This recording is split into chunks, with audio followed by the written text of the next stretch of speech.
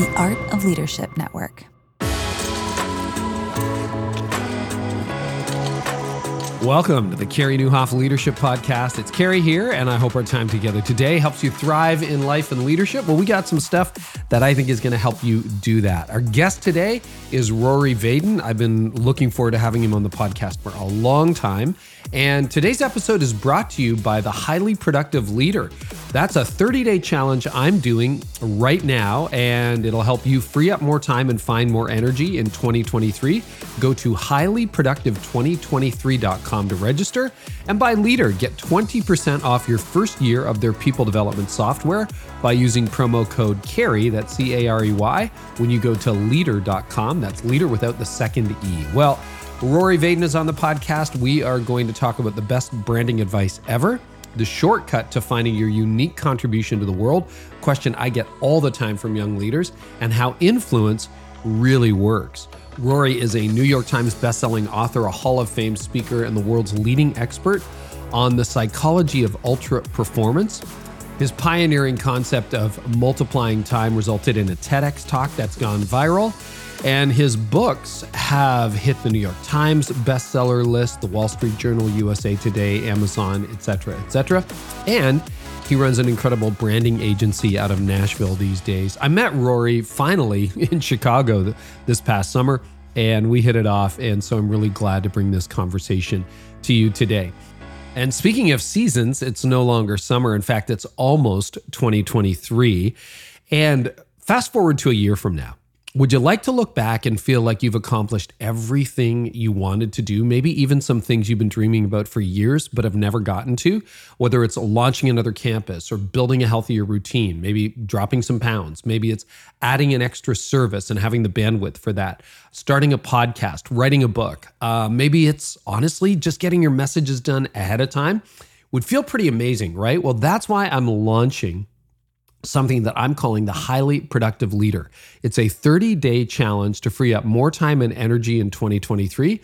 The challenge is 30 days of uncovering why it's so easy to go off track, setting those ambitious goals, but then I'm going to hand you a strategy for actually accomplishing them, and I'm going to coach you with accountability and encouragement.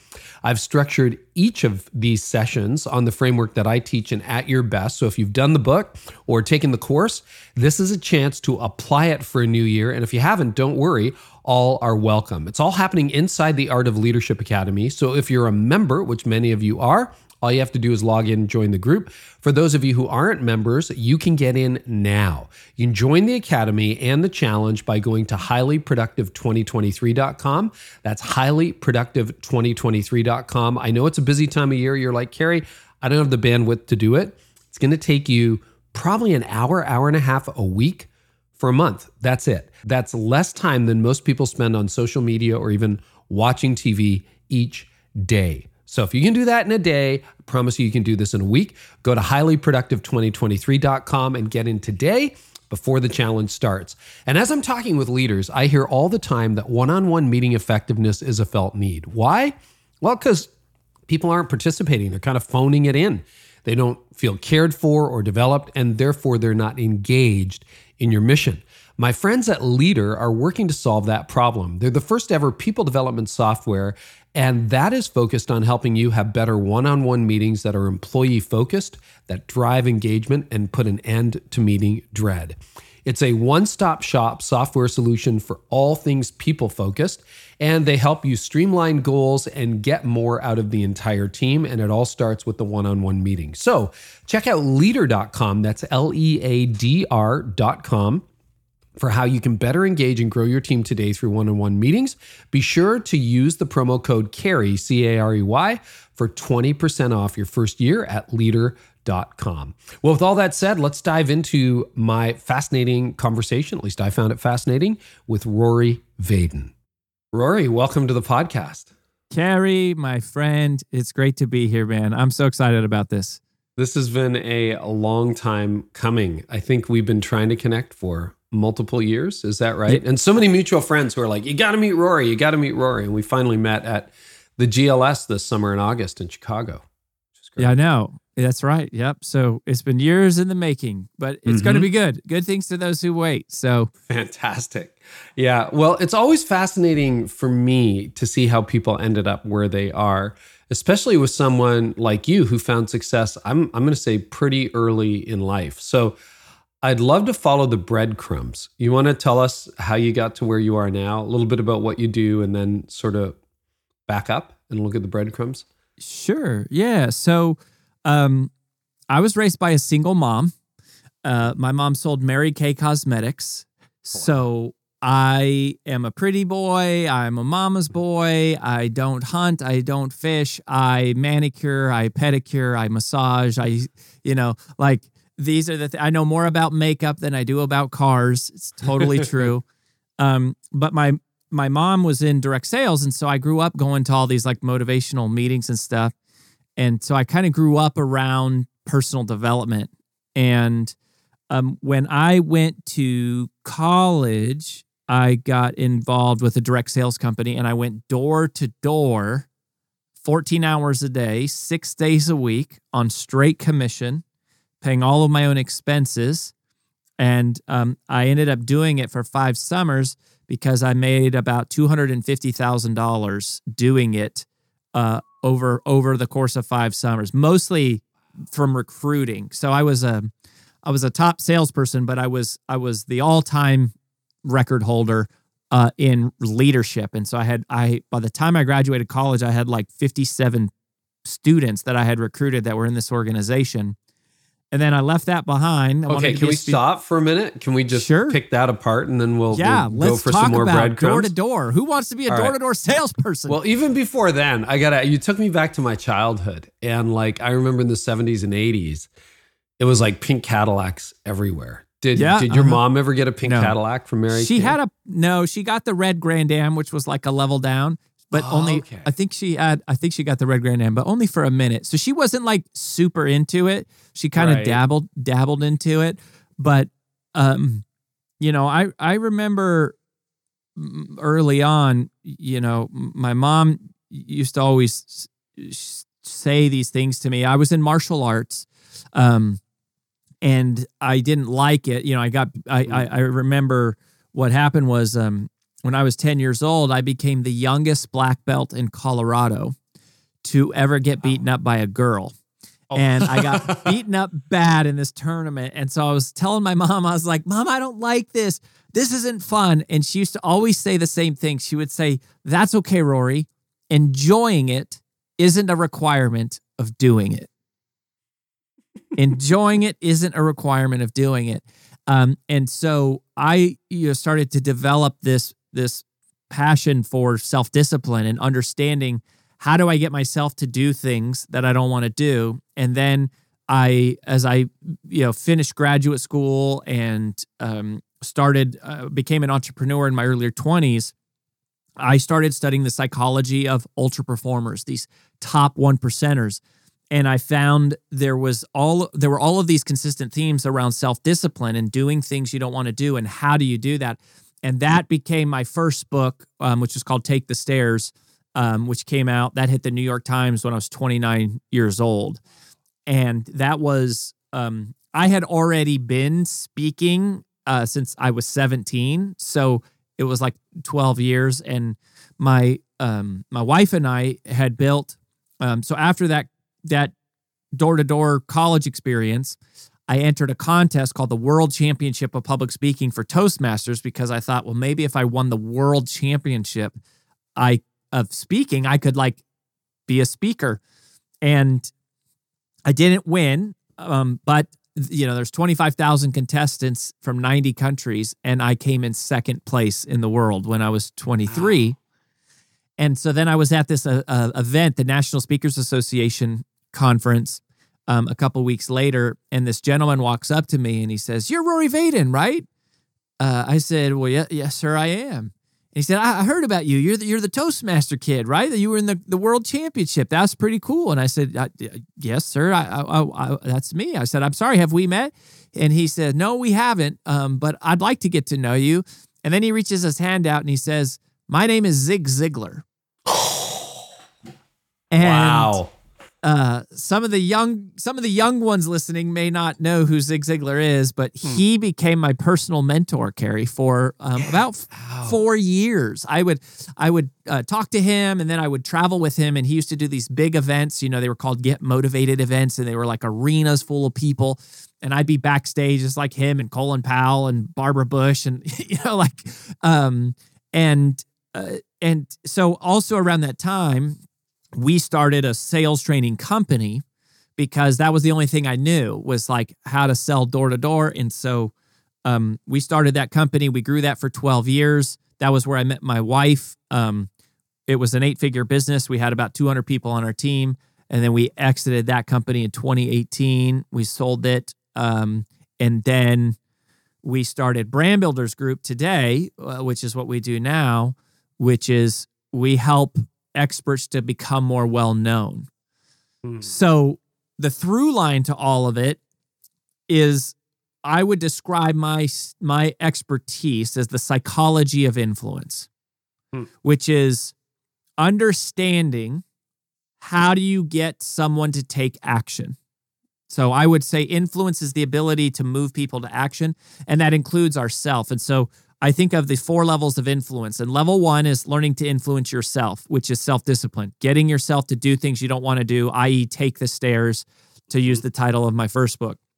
Level 2 influence is being able to influence one other person through a one-on-one conversation, as I would call that sales.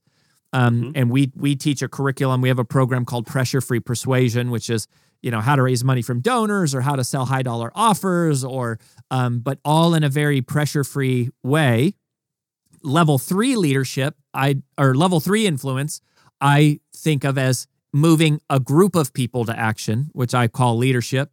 And then level 4 influence is what I call moving a community to action, which is what personal branding is. And that's the work that we do today. Right. And so many of our clients are some of the biggest personal brands in the world: Ed Milet, Lewis Howes, Amy Porterfield, Peter Diamandis, Matthew West is a client of ours. Many of you probably know him. He's one of my favorite musicians.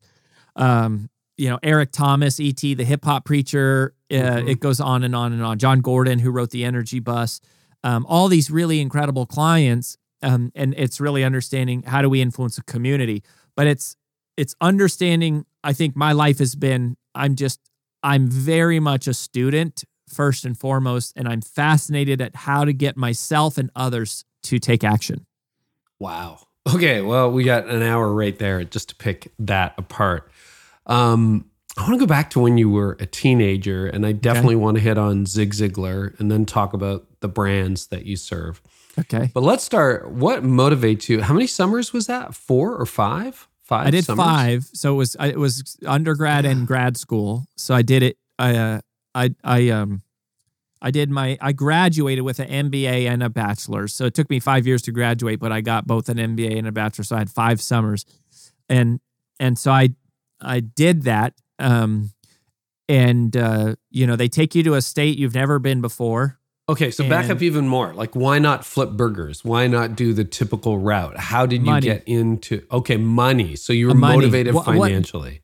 So what happened was, my mom, told me, she was like, you're going to go to college. You're going to be the first in our family to go to college, and you will get a full ride scholarship because there's no way I'll ever be able to pay. And that happened. I was valedictorian. I got a full ride scholarship, went to the University of Denver, but it didn't cover my housing and didn't cover like my books and my living expenses. And so I was on college campus one day. I was doing this referee, this woman, her name was Tracy. She refereed my intramural basketball games. And she said, hey, I did this thing last summer where I made like $10,000. I think you could be really good at it. Do you want to come to this meeting? And I was like, $10,000? I was like, in a summer? So sure, like I'll show up.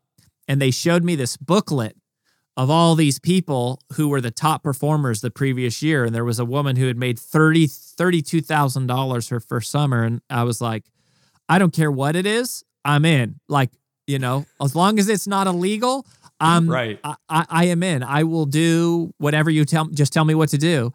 I will do it. And so I made like 17,000 my first summer, and then I made over 50,000 each summer thereafter, because I was selling, and also I had recruited a large team. But it was straight up doors slammed on your face, people spitting on me. Not very often, but I did have a person spit on me one time.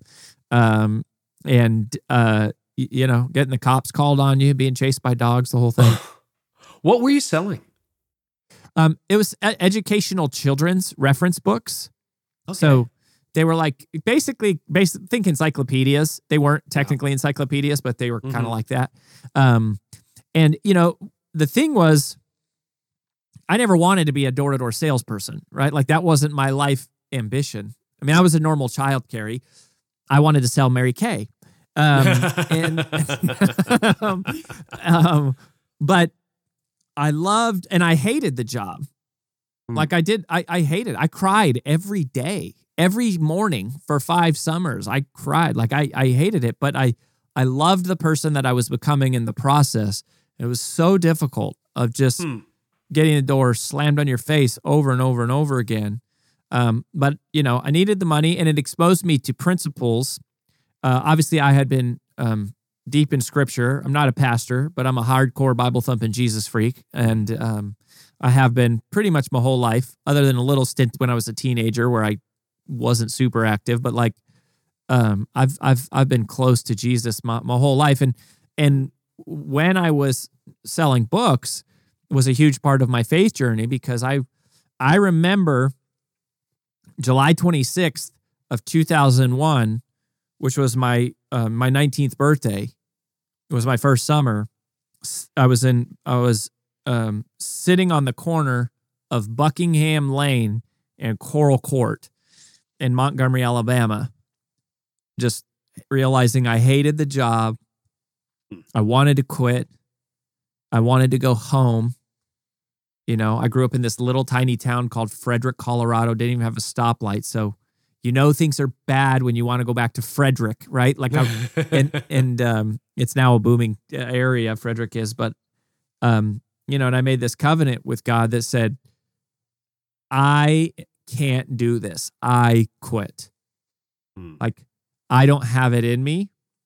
And so I made a covenant. And I said, if you want this to happen, this has to be yours. You have to take this, because I can't do it. I give up. So you have to make this happen. And he did, right? So it was, I've always had that sort of strong sense of faith, and not growing up with a earthly father, I think maybe it was one of the blessings in terms of like, really has helped me always lean into my heavenly Father. So that was my door-to-door days. Because obviously, the immediate motivation was money, but you're clearly a driven person, ambitious. I mean, other people would have just taken out a massive student loan.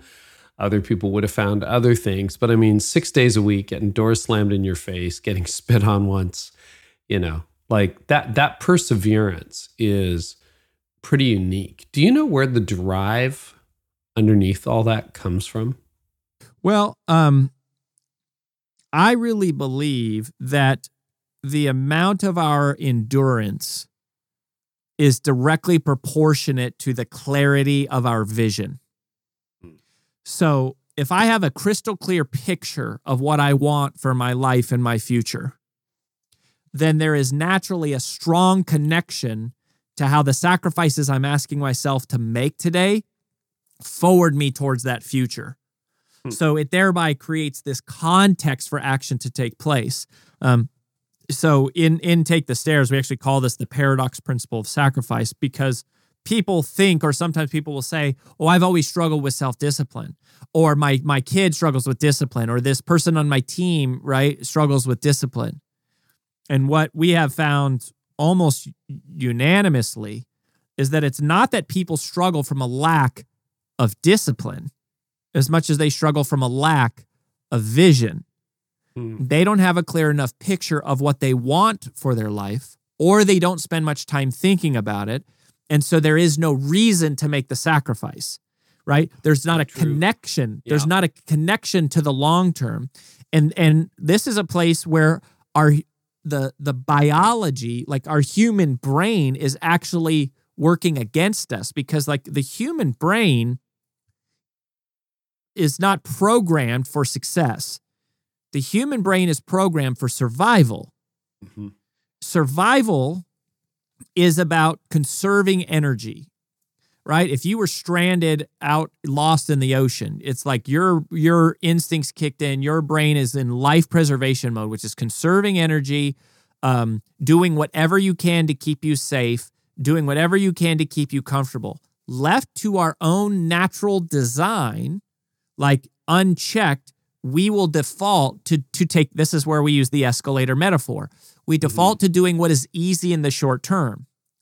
But if you think about what it means to be a successful person, success is about doing, it's about expending energy. It's about not being safe, but taking risk. It's about getting outside your comfort zone. It's not about doing what is comfortable. It's about learning something new.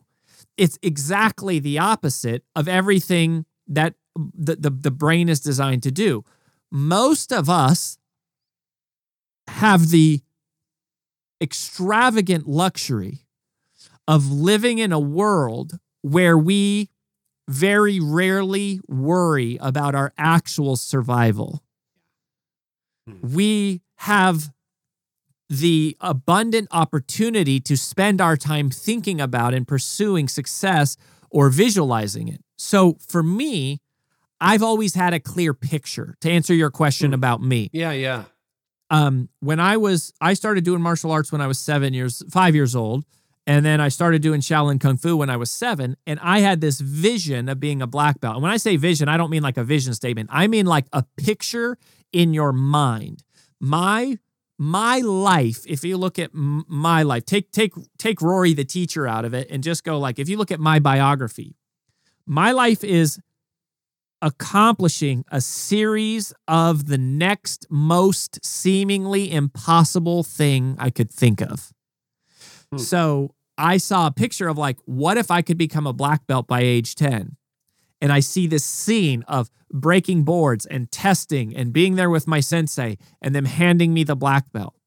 My mom tells me I'm going to get a full ride scholarship, right? So I have this scene of I'm on graduation day, I'm valedictorian, and they announce that I get this full ride scholarship, and I'm seeing this. This happened. When I went door to door, it wasn't that I was like, ooh, it really wasn't the money. I mean, I needed money, but it was, they did this big awards banquet every year where the top person got to stand on stage and speak to everybody.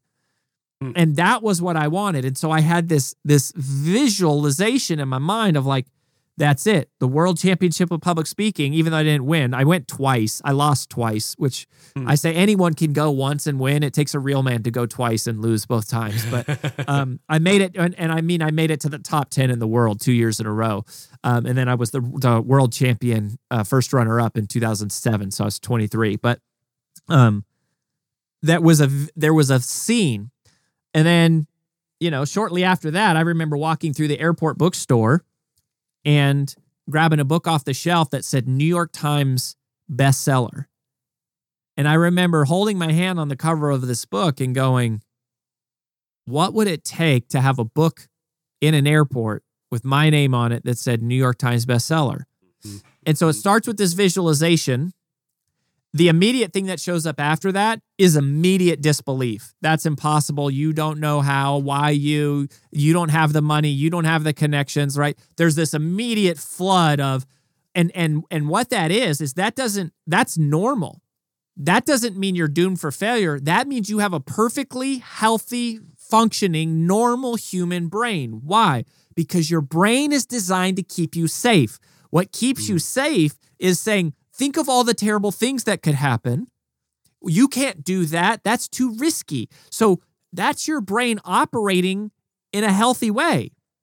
But success is not ordinary. Success is not normal. Success is not average. And so to become a successful person, you have to literally rewire neurologically your own brain. And so that's what Take the Stairs ultimately became, was these sort of 7 key distinctions for how the world's ultra performers think. And so the picture, right, was I wanted to walk into an airport and see a New York Times bestseller. And so then I was 29, that happened. And then I wanted to sell an 8-figure business. And then I got to a point where I realized, golly, my life has been a series of seemingly impossible goals, one after the next. Except they were all about me. They were all completely self-centered. And so, I, with the help of many, many mentors and my mom, and then the man that she eventually married who adopted me, who became my dad, lots of mentors, lots of supporters and friends and fans. But I basically woke up one day and realized none of this is, it doesn't last that long. I remember feeling the first time that I got the news that I was going to be a New York Times bestselling author was I remember that moment, and it lasted for a few days. That one lasted for a while, but it doesn't last that long. Now, for me, I've always known and never tried to replace Jesus, right, for that. So I've always had sort of a healthy relationship with achievement. But what I didn't really realize is going, man, the real feeling that is magical is there's nothing like the feeling you get when you help someone else succeed. And so, I think of Maslow, you've seen Maslow's hierarchy of needs. Yeah. Okay. So we were talking about TED Talks, right? Cause I don't know if I'm going to spoil it, but you got someone from TED coming on the show here soon. I do. No, that's okay. Yeah. Chris Anderson's coming on in a few months. Yeah. Yeah. So Chris will be on. And I told you, I said, hey, you need to tell him my first TED Talk went semi-viral. It's got 4.5 million views on how to multiply time, which is what my second book was about.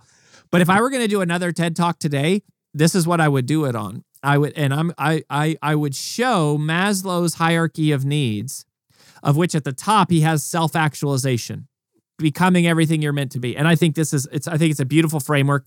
I think it's helped a lot of people. I think it has is created a lot of clarity.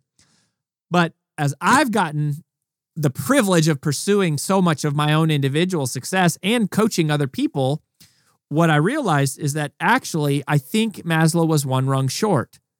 It's not self-actualization that is the highest pursuit. It's others' actualization. In other words, it's helping other people succeed. That is a fire that never burns out. That is a well that never runs dry. That is a passion that you can chase for your entire life and get nothing but joy from.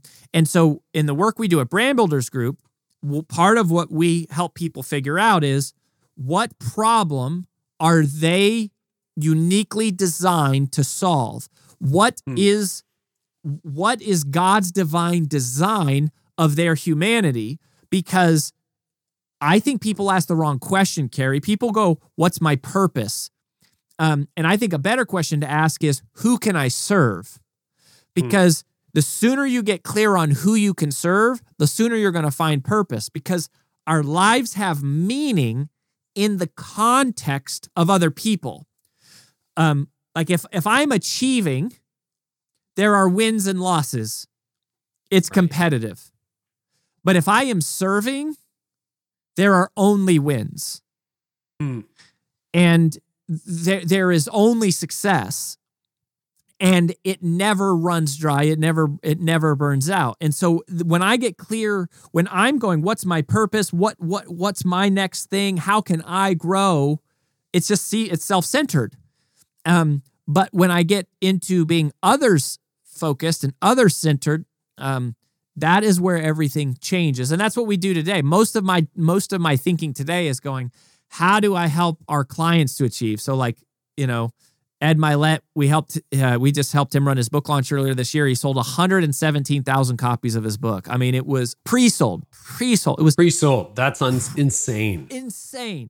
Eric Thomas just hit the New York Times list. We've had 4 Brand Builders Group clients now that have had a TED Talk go viral that we've helped them. They've had over 1 million views on their TED Talk. This is where, outside of Jesus being my number one obsession, hopefully, and being, always a craving to read God's word, and then a craving to know my wife and to know my children and to be around. Like outside of that professionally, it's going, I don't even care how big our business is. I don't care about the revenue and the money, but it's like, it fires me up when one of our clients wins. Nothing like a revenue budget. I mean, come on, like not inspiring to me at all. But when one of our clients, their name is on a New York Times bestseller list, or they're speaking on one of the world's biggest stages and we kind of had something to do, like that fires me up. And so for all of us, you say, where did that drive come from? The first half of my life, it came from vision, because the amount of our endurance is directly proportionate to the clarity of our vision. We're not struggling from a lack of discipline, but a lack of vision. The last few years, it really has come from being, I think, of others focused. It's come from service and going, that's where all the action really is. How did you figure that out? Because it's like, there's Bob Buford's By being quote, a total self-centered jerk. Okay, that's a good answer. Good answer. Like, how did that manifest? Is that something you saw in yourself? Did other people say, hey, you're a self-centered jerk? Or like, what happened with that? No, I mean, I don't think I was, I don't think I've ever been like selfish, right? Where it's like, I am taking advantage of other people for my own gain. Sure, it's not that. I think people... Or self-focused or whatever you want to call it. I think it's right? just self-centered, meaning it was like I was the center of my universe. I thought about what I wanted, what made me feel good, what made me happy.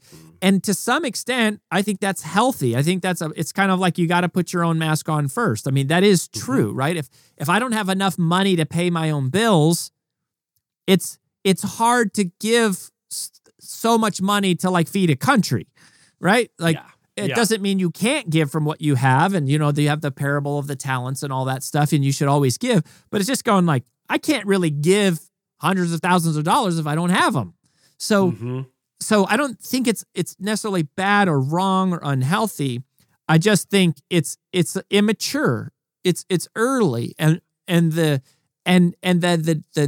place to get to is going, oh, okay, how do I give back? How do I bring other people with me? And I had a very strong sense of that. Even when I was in college, right? I was recruiting. I was bringing other people with me. I got more joy out of helping them get, a $5,000 or a $10,000 check the first time than I did out of me, getting whatever, a $50,000 check.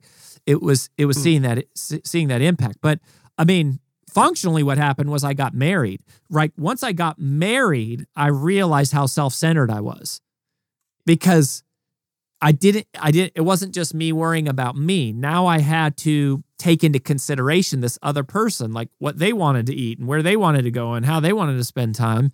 And then I had kids, and I was just like, I mean, having kids has been the most difficult thing that I've ever done. Not because there's anything wrong with my kids. My kids are perfect. But what they have done is my kids have exposed a great weakness in me, which is that I spent, 35 years of my life only thinking of me, never having to wake up in the middle of the night to take care of someone else, never having to be inconvenienced. And for me, I was so efficient with my time that anything that got in the way of how I spent my time, I would basically just blow past it. And when you have kids, it doesn't really work like that. And so I just slammed into a brick wall of like, this is so hard and so uncomfortable. Why is this such a struggle? And it's because, they're slowing me down. They're inconveniencing me. They're preventing me from doing things I want to do. And it's like, it's me. Like they're preventing me from getting to worry and focus solely on me. That's not a weakness in them. That is a giant exposure of a weakness in me.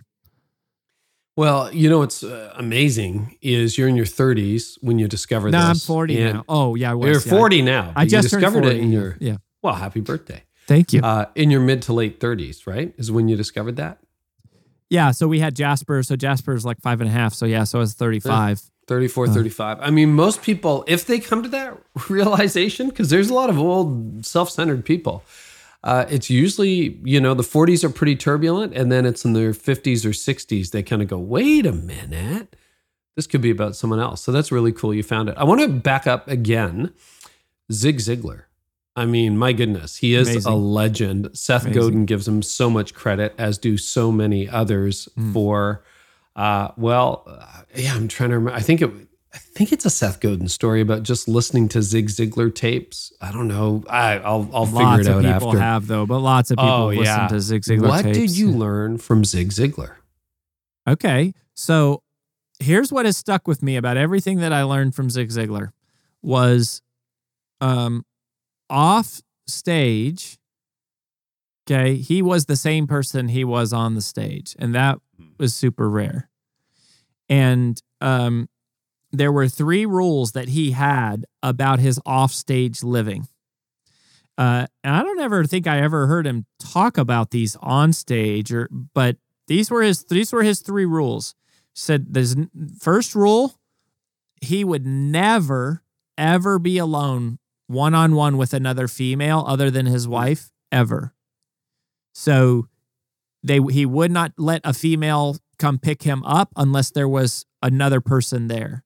But he would never, ever be in a lone one-on-one situation with another woman other than his wife and, his daughter. But so there was that. The other thing is, he said he used to call the redhead, Jean. He would call her when he was gone, he would call her 3 times a day whenever he was apart from her. So he wanted to talk to her 3 times every day. And then he said, and I got to be home for church on Sundays. Those were his 3. Those were his 3 personal things. And he would, every time I would see him, he would Rory, don't forget, no matter what happens, these 3 things. That's super cool. What made him remarkable? I mean, he is legendary, literally legendary. He died a number of years ago, right? Yeah. When did Zig die? Was it 10 years ago? Yeah.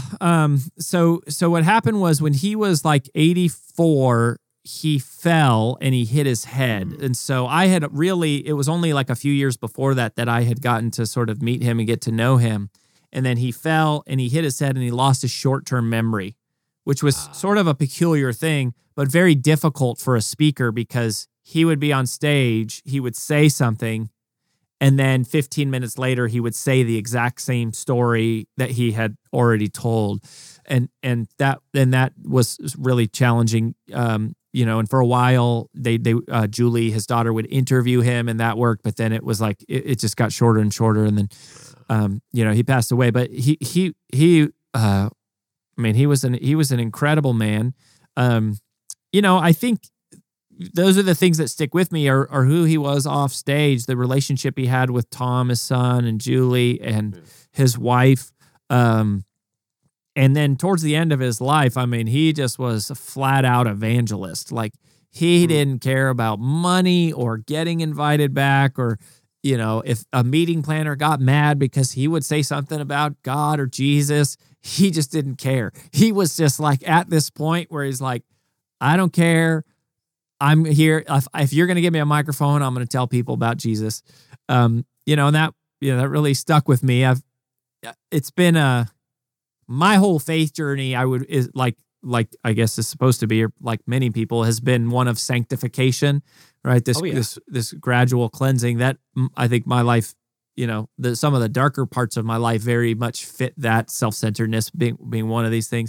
I actually just posted a blog today that I've never written about before, but it's called 7 Reasons Why I Stopped Drinking, and the 3 ways I was able to do it. And I've started to feel more promptings to be a little bit more bold on some of the more personal elements, of things. But that's probably one of the biggest, actually not probably, and not one of the biggest critique I get in my career is talking about Jesus. If you go look at my TED Talk, so my TED Talk's called How to Multiply Time. And if you read the YouTube comments, almost everything is positive. And then you'll see all this. Why did he have to throw a Bible verse in there at the end? Oh, I didn't realize this was just, a bait and switch, for some pastor.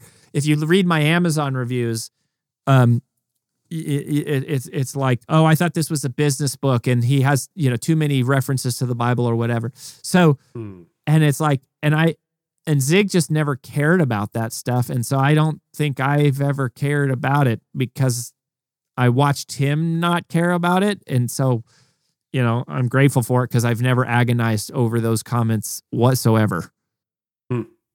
You mentioned stopping drinking. You don't have to go through all 7 reasons, but what was some of the motivation behind that? Yeah, so there were several. There were 7. A couple of them. What the catalyst for it? It wasn't like I had this rock bottom, thing.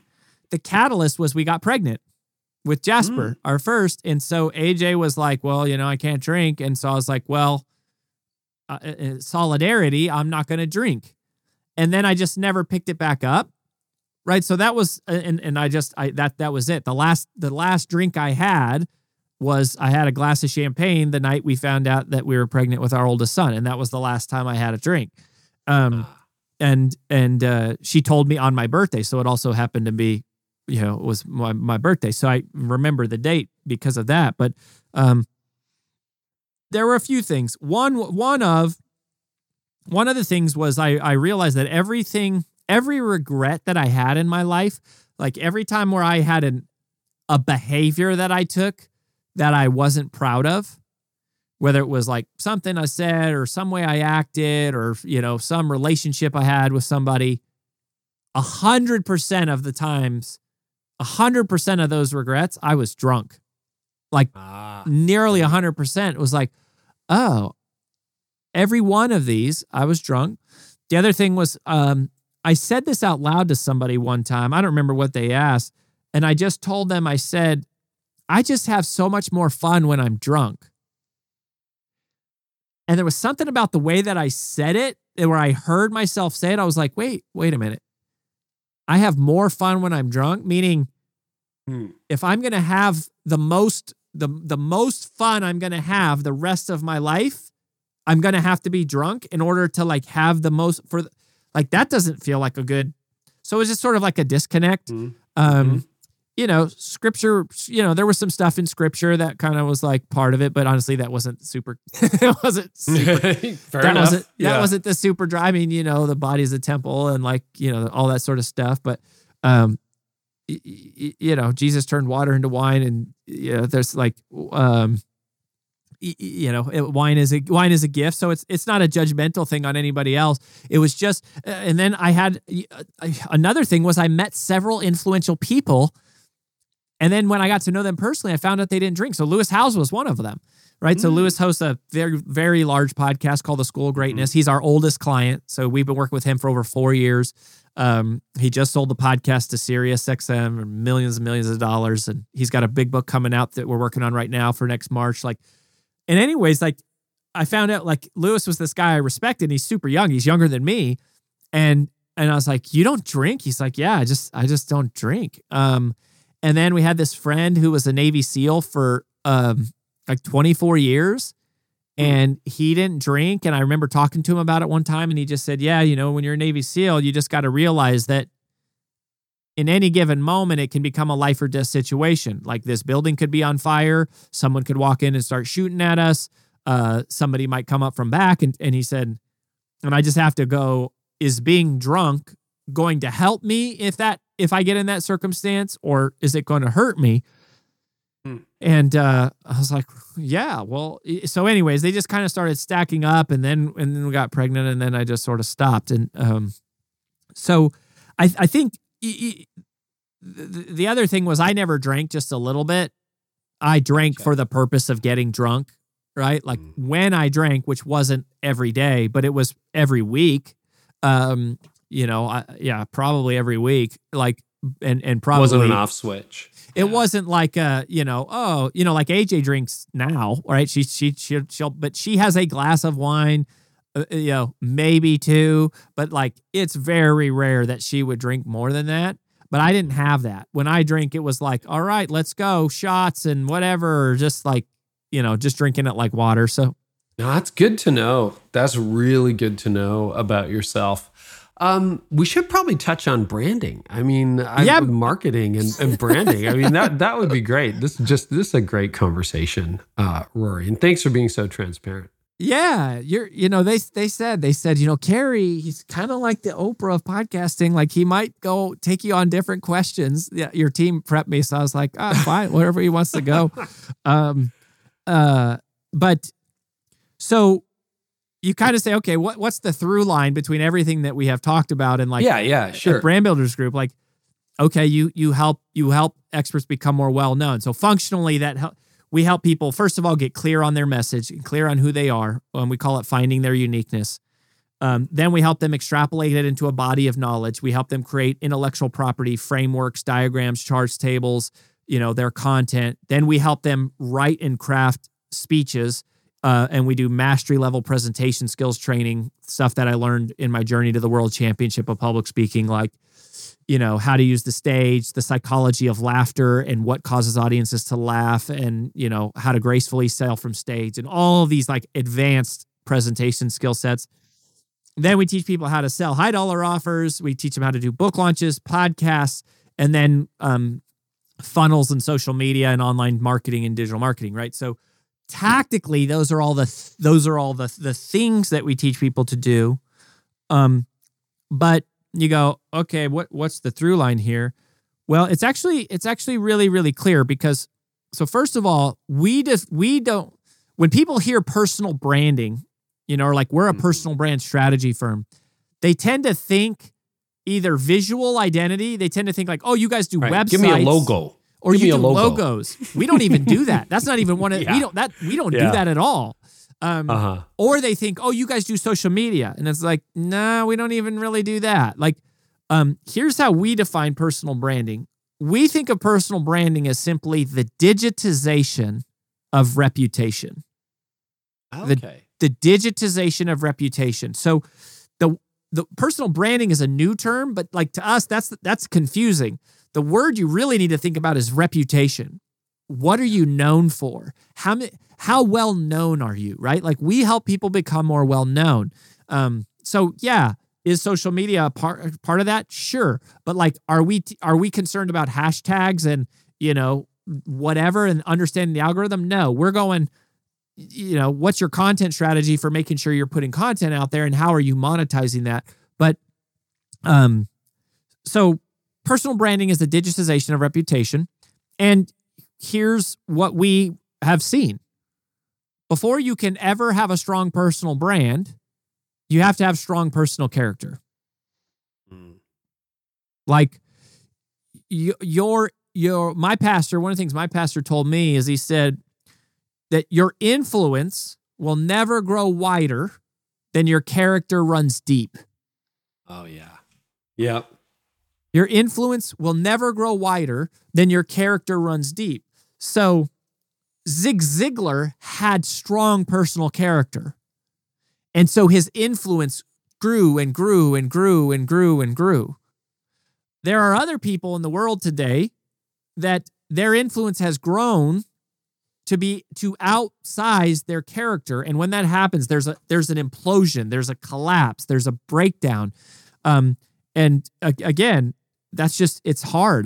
It's not judgmental. It's just, there's difficult things that come up when that gets out of whack. So you have to build a strong personal brand rooted in strong personal character. And like, my wife is such a great example of this. So AJ, she's our CEO. We've been business partners since we were 20 years old. She was 22, I was 23. Everything we've done together. And there's that Bible verse, a virtuous woman who can find her worth is far above rubies. The heart of her husband safely trusts her, and he will have no lack of gain. And I go, oh my gosh, if there's one thing that has been true in my life, like it has been that, like a woman of a virtuous character, and I've had no lack of gain. Like and surrounding yourself with people of character, becoming a person of character. And that's the other thing is I've been in situations where I have been around people who did not have the strength of character proportionate to the amount of influence they had. And it was bad situation. Bad stuff fell out of it. So I think that's the foundation is a strong personal character. If you become famous overnight, it's not a good thing. Like it's a problem. And then yeah. So go ahead, keep going. No. So anyways, that's the connectivity between take the stairs and self-discipline, and like I think our work, and AJ and I consider. Like our family mission statement is like we're undercover agents for God. So we decidedly want to keep our books on the business shelf. And we decidedly want to speak at secular events. And our company is, decidedly quote unquote secular, even though everybody knows that it's not. At least we're not. We're very open about it. But so, and I think too many people are focused on like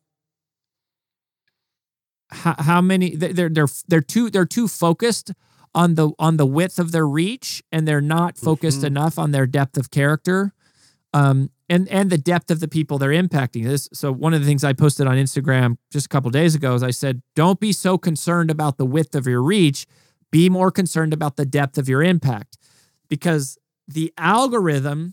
People have this love-hate relationship with the algorithm. Like the algorithm is blocking me, and the algorithm's making it harder to reach people, and I'm blacklisted by the algorithm or whatever.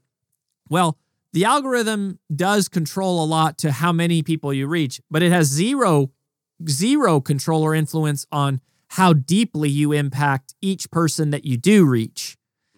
That is what we should be more focused on. And so, that's part of the work we do at Brand Builders Group. And the best piece of personal branding advice I've ever received, Carrie, this is not a Rory or a Brand Builders Group quote. This came from a gentleman named Larry Winget, who was another one of my mentors. He said this. He said, the goal is to find your uniqueness and exploit it in the service of others.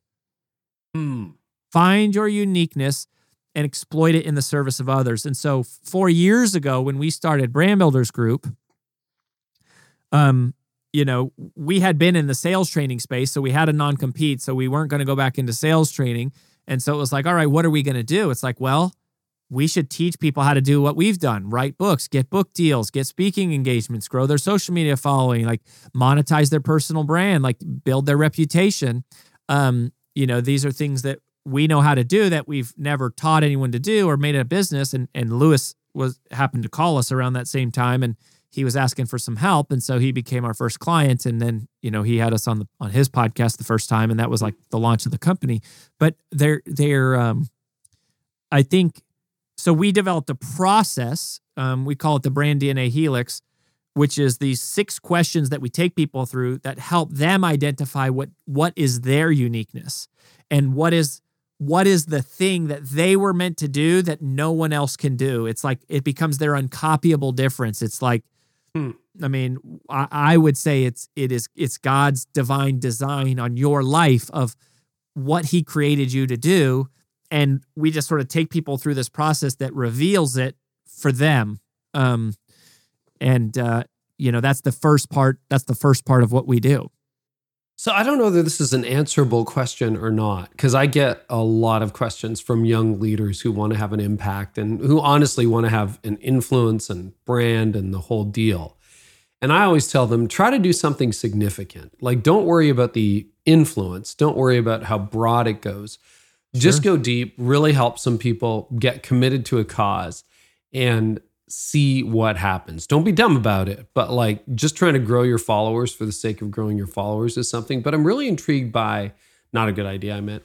I'm really intrigued by like that differentiation. So here's the perhaps unanswerable part of this question, but you mentioned them by name. So Ed Milet versus Lewis Howes.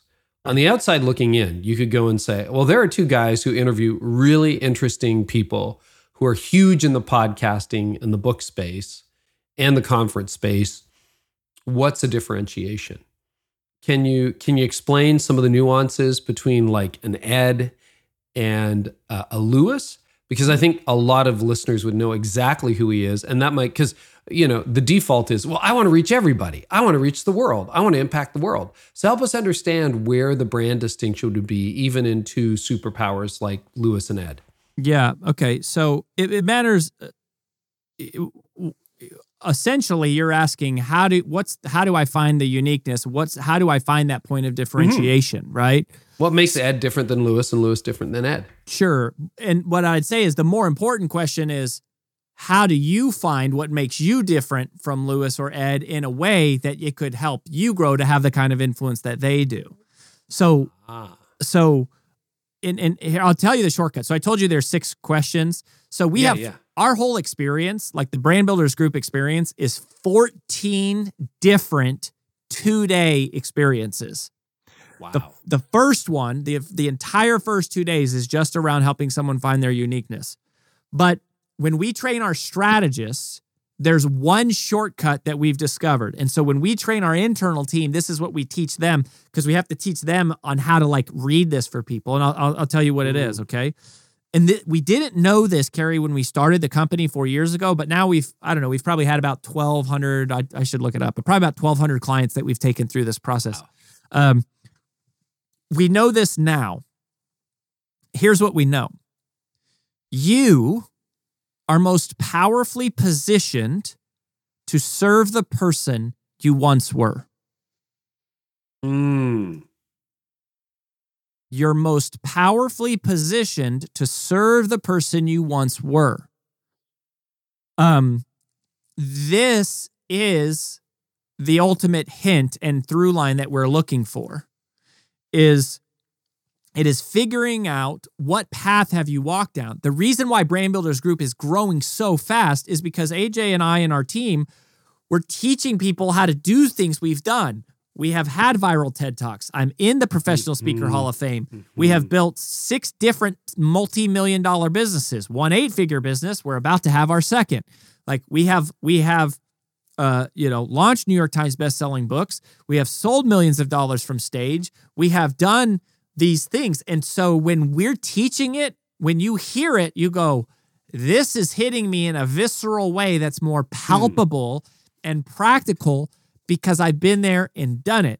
So when we flip that and go, how do we do it for you? It's incredibly difficult, but it's very simple. We just have to say, what obstacle have you overcome? What challenge have you conquered? What setback have you survived? And that is the problem that you can dedicate your life to, because you're going to understand that person in such an intimate way that no one else in the world is going to be able to understand that person, right? So when you write copy and when you speak, when that person hears you, they go, whoa, this person gets me. They understand what I'm struggling with, and they do, because that person is you. That person is an older version of you. Like now, it's not age-wise. It just means they're an earlier version of you. They're at least in that relative journey, right? They're earlier on whatever journey you have been on. But when you just say, "Ooh, I want to start a podcast and I want to have millions of followers," okay, that ain't it. Like with Lewis, okay, we figured out that the problem that Lewis solves is self-doubt. Because when he grew up, he was an awkward kid. He got made fun of in school. And then, when he got injured, his whole life was playing football. All he thought about was football, football, football. And then he gets injured and he has no other skills, right? And he has this tremendous self-doubt that he's ever going to make it or become somebody. And so when Lewis interviews somebody, he's interviewing, we call this the lens. So this is something we teach in Podcast Power. So what makes interviews different is you interview them through the lens of your problem, and you interview them through the lens of your uniqueness. So 2 different people, 2 different podcast hosts can interview the same person, and they have 2 completely different conversations because their lens is different. Right on. A good example of lens is, is think about Rush Limbaugh, biggest radio personality ever. When people listen to Rush Limbaugh, they think they're listening to news talk radio, but they're not listening to Rush Limbaugh to hear the news. They're listening to hear Rush Limbaugh's take on the news. They want to hear his interpretation of the news, which means they're listening through his lens. Now, you wear glasses, right? So we actually describe this as like your left lens is the problem you solve and the right lens is the uniqueness. When I'm a host, I'm interpreting the world around me through my lens. And my audience is standing behind me because they want to see the world through through the same lens. They want help interpreting how the world is happening. So when Lewis interviews Mike Tyson, that's what he's talking about, right? Is how did you overcome this? Ed approaches it from a completely different way. Every one of our clients is different. All of our clients, we have about 700 active clients in our monthly coaching program. They all have a different lens. Now, in some ways, one of the jokes we tell is we're all writing different versions of the same book. Like we're all basically plagiarizing the Bible, or pick whatever ancient text you want to say. But it's like the principles are the same. But it's your uniqueness that matters. We call this the law of frequency, which means that we can be delivering the same source of truth, the same principle, but certain people will only be able to hear it from you. Meanwhile, other people will only be able to hear it from someone else. Why? Because they're tuned into a different frequency, right? Somebody who can hear Tony Robbins say something, they go, I don't really like this guy. But if Brene Brown says the exact same thing, they go, oh man, she is brilliant. Amazing. She's amazing. And vice versa, right? It's kind of like, we call it the law of the frequency, because think of it as a radio station. You could have two different radio stations playing the exact same song at the exact same time, exact same lyrics and everything. Which song is the person going to hear? They're going to hear whichever station they're tuned into. And what we believe is that part of the work that God has prepared for you is that there are certain lessons that other people can learn, and they can only be learned from you because they are tuned into your frequency. They jive with your style. They go, oh, because I want to hear it from a black woman, or I want to hear it from a middle-aged white guy, or I want to hear it from someone who grew up poor like me, or I want to hear it from someone who's single, or someone who's a parent, or someone who is an empty nester. They're hearing it through a frequency of you, which is really interesting because we all are frequencies, right? So, you might think, well, what do I have to teach? Or, why would anybody listen to me? And it's just a self-centered view. You only feel fear when you're thinking about yourself. When you go, I don't know, I'm not qualified. I don't think anyone's going to listen to this. Why would anyone listen to me? But you go, why do people go to church and listen to a pastor when they could read the Bible? Like they could read Jesus's words directly. Why do they go to church? There's some other, community and fellowship and blah, blah, blah. But really they're going because they need the pastor's help interpreting Jesus's words and applying it to their life today, right? So the messenger is like an intermediary. The messenger isn't the star. The message is the star. The messenger is the intermediary. And I would even say it's the receiver who's the star, right? Like your personal brand is not about you.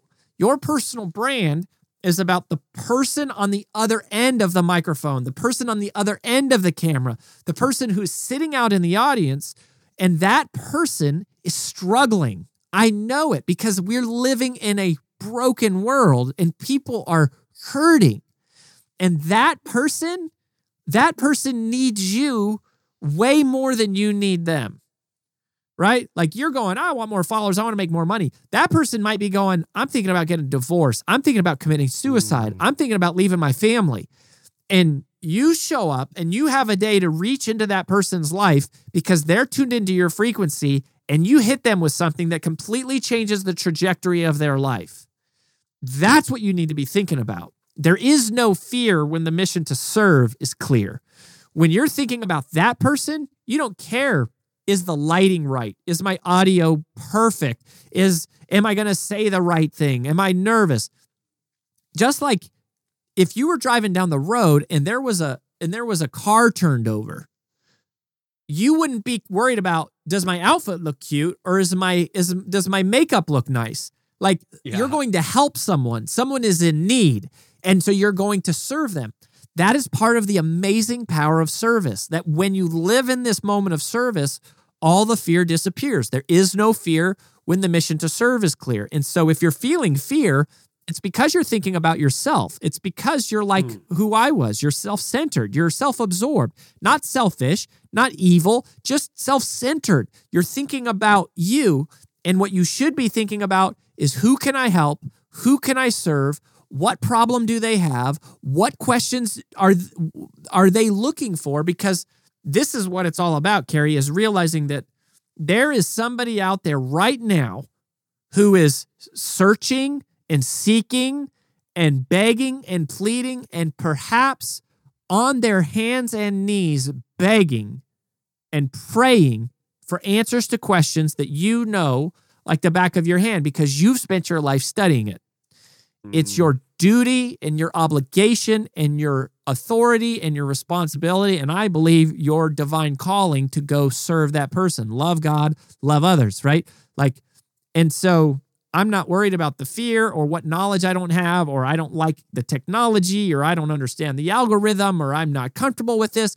All of that is irrelevant to the fact of, we got to reach people. And if I'm a church, right, I'm going, I don't care what tool we got to use. Whatever tool we got to use to reach people is what we got to do. We got to suspend judgment or concern about the vehicle and be like, I don't care. I'm coming after somebody's soul, and I'm going to go chase them down, and I'm going to go get them. And so that's what that's what it means to be a mission-driven messenger. Oh my goodness. That is some of the best stuff on marketing I've ever heard, Rory. And it's funny, you just made my life flash before my eyes. Never thought about this, but you know what the preaching hermeneutic was for me? What? It was the skeptical 17 to 21-year-old kid that I would subconsciously preach to every week. The kid who's thinking of walking away, the kid who's not sure it's true. That's why I have such a heart for skeptics. And what I do now, this podcast, Carrie Newhoff Communications, which is what we call my company. Why do I do the Art of Leadership Academy? Why do I do that? It's the 30 to 38-year-old church leader who was leading this growing thing, who didn't know what he was doing, and who would soon be burned out. And when I think about that, I get choked up. That's why I'm doing this now. I didn't realize that. But, when we were talking about earlier, sort of our refined mission that we came up with just very recently in the company to reverse the decline in the church and help church leaders identify and break their next growth barrier.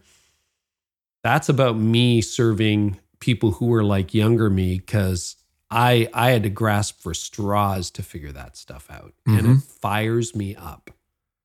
Is that what you're talking about? Yes, that's what I'm saying. You're most powerfully positioned to serve the person you once were. That is where everything comes alive, and that's how you break through the wall. And by the way, if anyone wants to have a conversation with us about this, we do the first call for free with everyone. So if you go to freebrandcall.com/Carrie N, okay, for Newhoff. So Carrie, Carey. You don't have to spell Newhoff. Look at how easy that is. We're not going to spell Newhoff. We're just going to say freebrandcall.com/Carrie N. We will do a free call with anyone who's listening. Awesome. And we'll start to guide you down to guide you down this path, because it's hard to see it for yourself. It is difficult, but that's the big hint. And you go, it's a game changer, Carrie, because here's the other thing. It's a game changer. That's motivation. I want to do this for the rest of my life, in one form or another, rather than just sit on the beach with my feet up forever. Right. Doesn't appeal to me. That's another great example, right? Is people go, oh, like I just want to make so much money. And you go, here's what I'd say. Do it one time. Buy a 10-day beach vacation. By day 8, you're going to be bored out of your mind. Like the first couple days are awesome. And then it's like, okay, cool. And then it's like, man, why? Because, we believe it's because God created us to work. That work exists before the fall of man, right? Like work is a part of our natural design. It gives us meaning, not just money, not just, oh, this is how I'm going to retire. It's that there's nothing like the feeling you get when you add value to another person's life. Like that makes you whole. People are going, oh, I'm struggling with happiness. The reason you're not happy is because you're trying to find your own happiness. Go find someone to serve and do something that adds value to their life. I promise you happiness will show up. Like if you make an impact on somebody else, you will be happy. If you are trying to find ways to make yourself happy, you ain't never going to be happy. Like it's totally fleeting. And so that is the design of how this is all orchestrated. And so that's just like, we want people to lean into that. And it changes everything.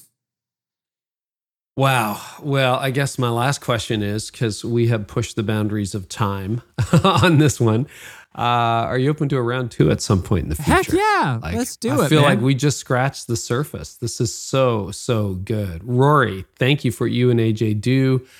Thanks for building into our listeners. So tell us where we can find you on the internet. Give us that free call URL again. Yeah. I would just say, like, if this part is resonating with you about you, like helping you find your purpose and your calling, go to freebrandcall.com/carryn.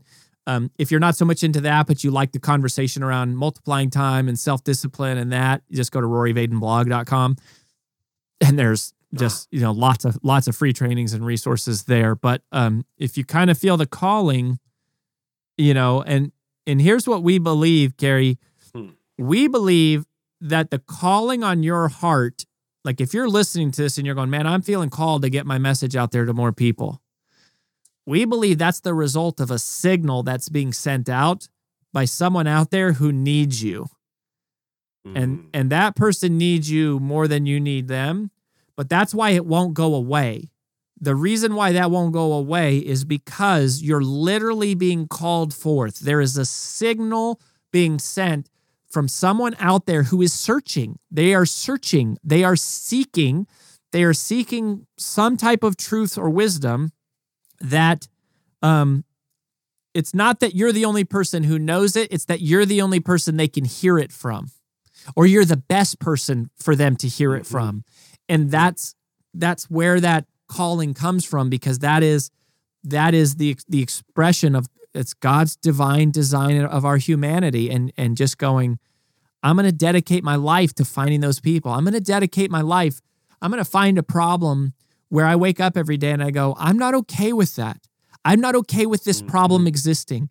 I'm not comfortable knowing that every day someone is struggling with something that I struggled with. I'm not okay knowing there's 17 to 21-year-old skeptics walking around whose eternity might be lost because they're skeptical like I was. Like, I'm not okay with that. I'm not okay with a young church leader like wanting to grow but not knowing how, right? Like for me, I go, I'm not okay with somebody who feels called to get their message out, but they don't know all the tactical steps of how to pull it together, or they don't feel convicted that there's something special or unique about them. And so what is that for you? Like, what is that problem that you would dedicate your life to? Because we think that's woven into your humanity from the Creator himself.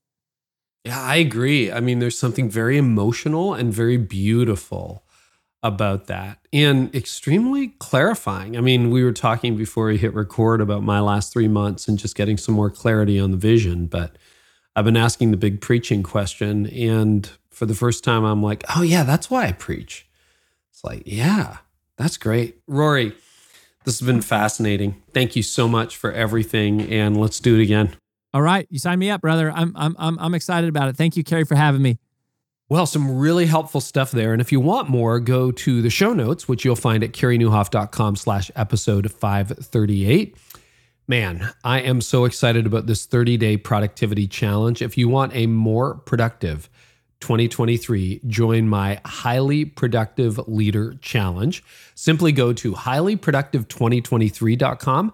That's highlyproductive2023.com to register today. And Leader is giving you 20% off your first year of their people development software by using promo code CAREY, C-A-R-E-Y, when you go to leader.com. That's Leader.com. Next episode, we got Sean Cannell. Man, do we talk about what's happening on YouTube. And I know a lot of you are thinking about, hey, I got to do more video. Well, kind of a masterclass in that. Here's an excerpt. The worship center is not super large. They have made some incredible, it's sort of like, it's not about your resources. It's about your resourcefulness. They have used what they have, invested dollars strategically. I think that really thinking about how do I do online well and not forget about it when that was maybe the only thing you were doing. And that's, I think, the challenge. It splits your focus. Your focus is for sure split. So you need leaders. And so who is really thinking about the online experience and the in-person experience? Also coming up on the podcast, which of course, if you subscribe, shows up automatically. And every month we welcome new listeners. So if that's you, welcome. We're so glad to have you. Make sure you subscribe because then you won't miss James Clear to kick off 2023. We talk atomic habits. Chris Anderson, speaking of TED Talks earlier in the show, yeah, he's the head of TED. NEF Downs, Mark Sayers, Tim Keller, Andy and Sandra Stanley. Who else have we got? John Mark Comer is coming back, Caitlin Beatty, and so much more. That's all if you subscribe. And if you enjoyed this podcast, please leave an honest rating and review. We love those. We value your feedback. And thank you so much for listening. Hey, it is not too late to get in on my Highly Productive Leader Challenge for 2023. Go to highlyproductive2023.com. You can get in today. Simply join the Art of Leadership Academy, join the challenge. And I promise you, you're going to have a very different 2023. I will share all of my productivity tips, coach you. You'll go through the material, and I'll tell you, even if you've done it before, I do this every year, and this time I'm doing it with you. Would love to see you inside the Highly Productive Leader Challenge for 2023. Go to highlyproductive2023.com. Thank you so much, everybody, for listening, and I hope our time together today has helped you thrive in life and leadership.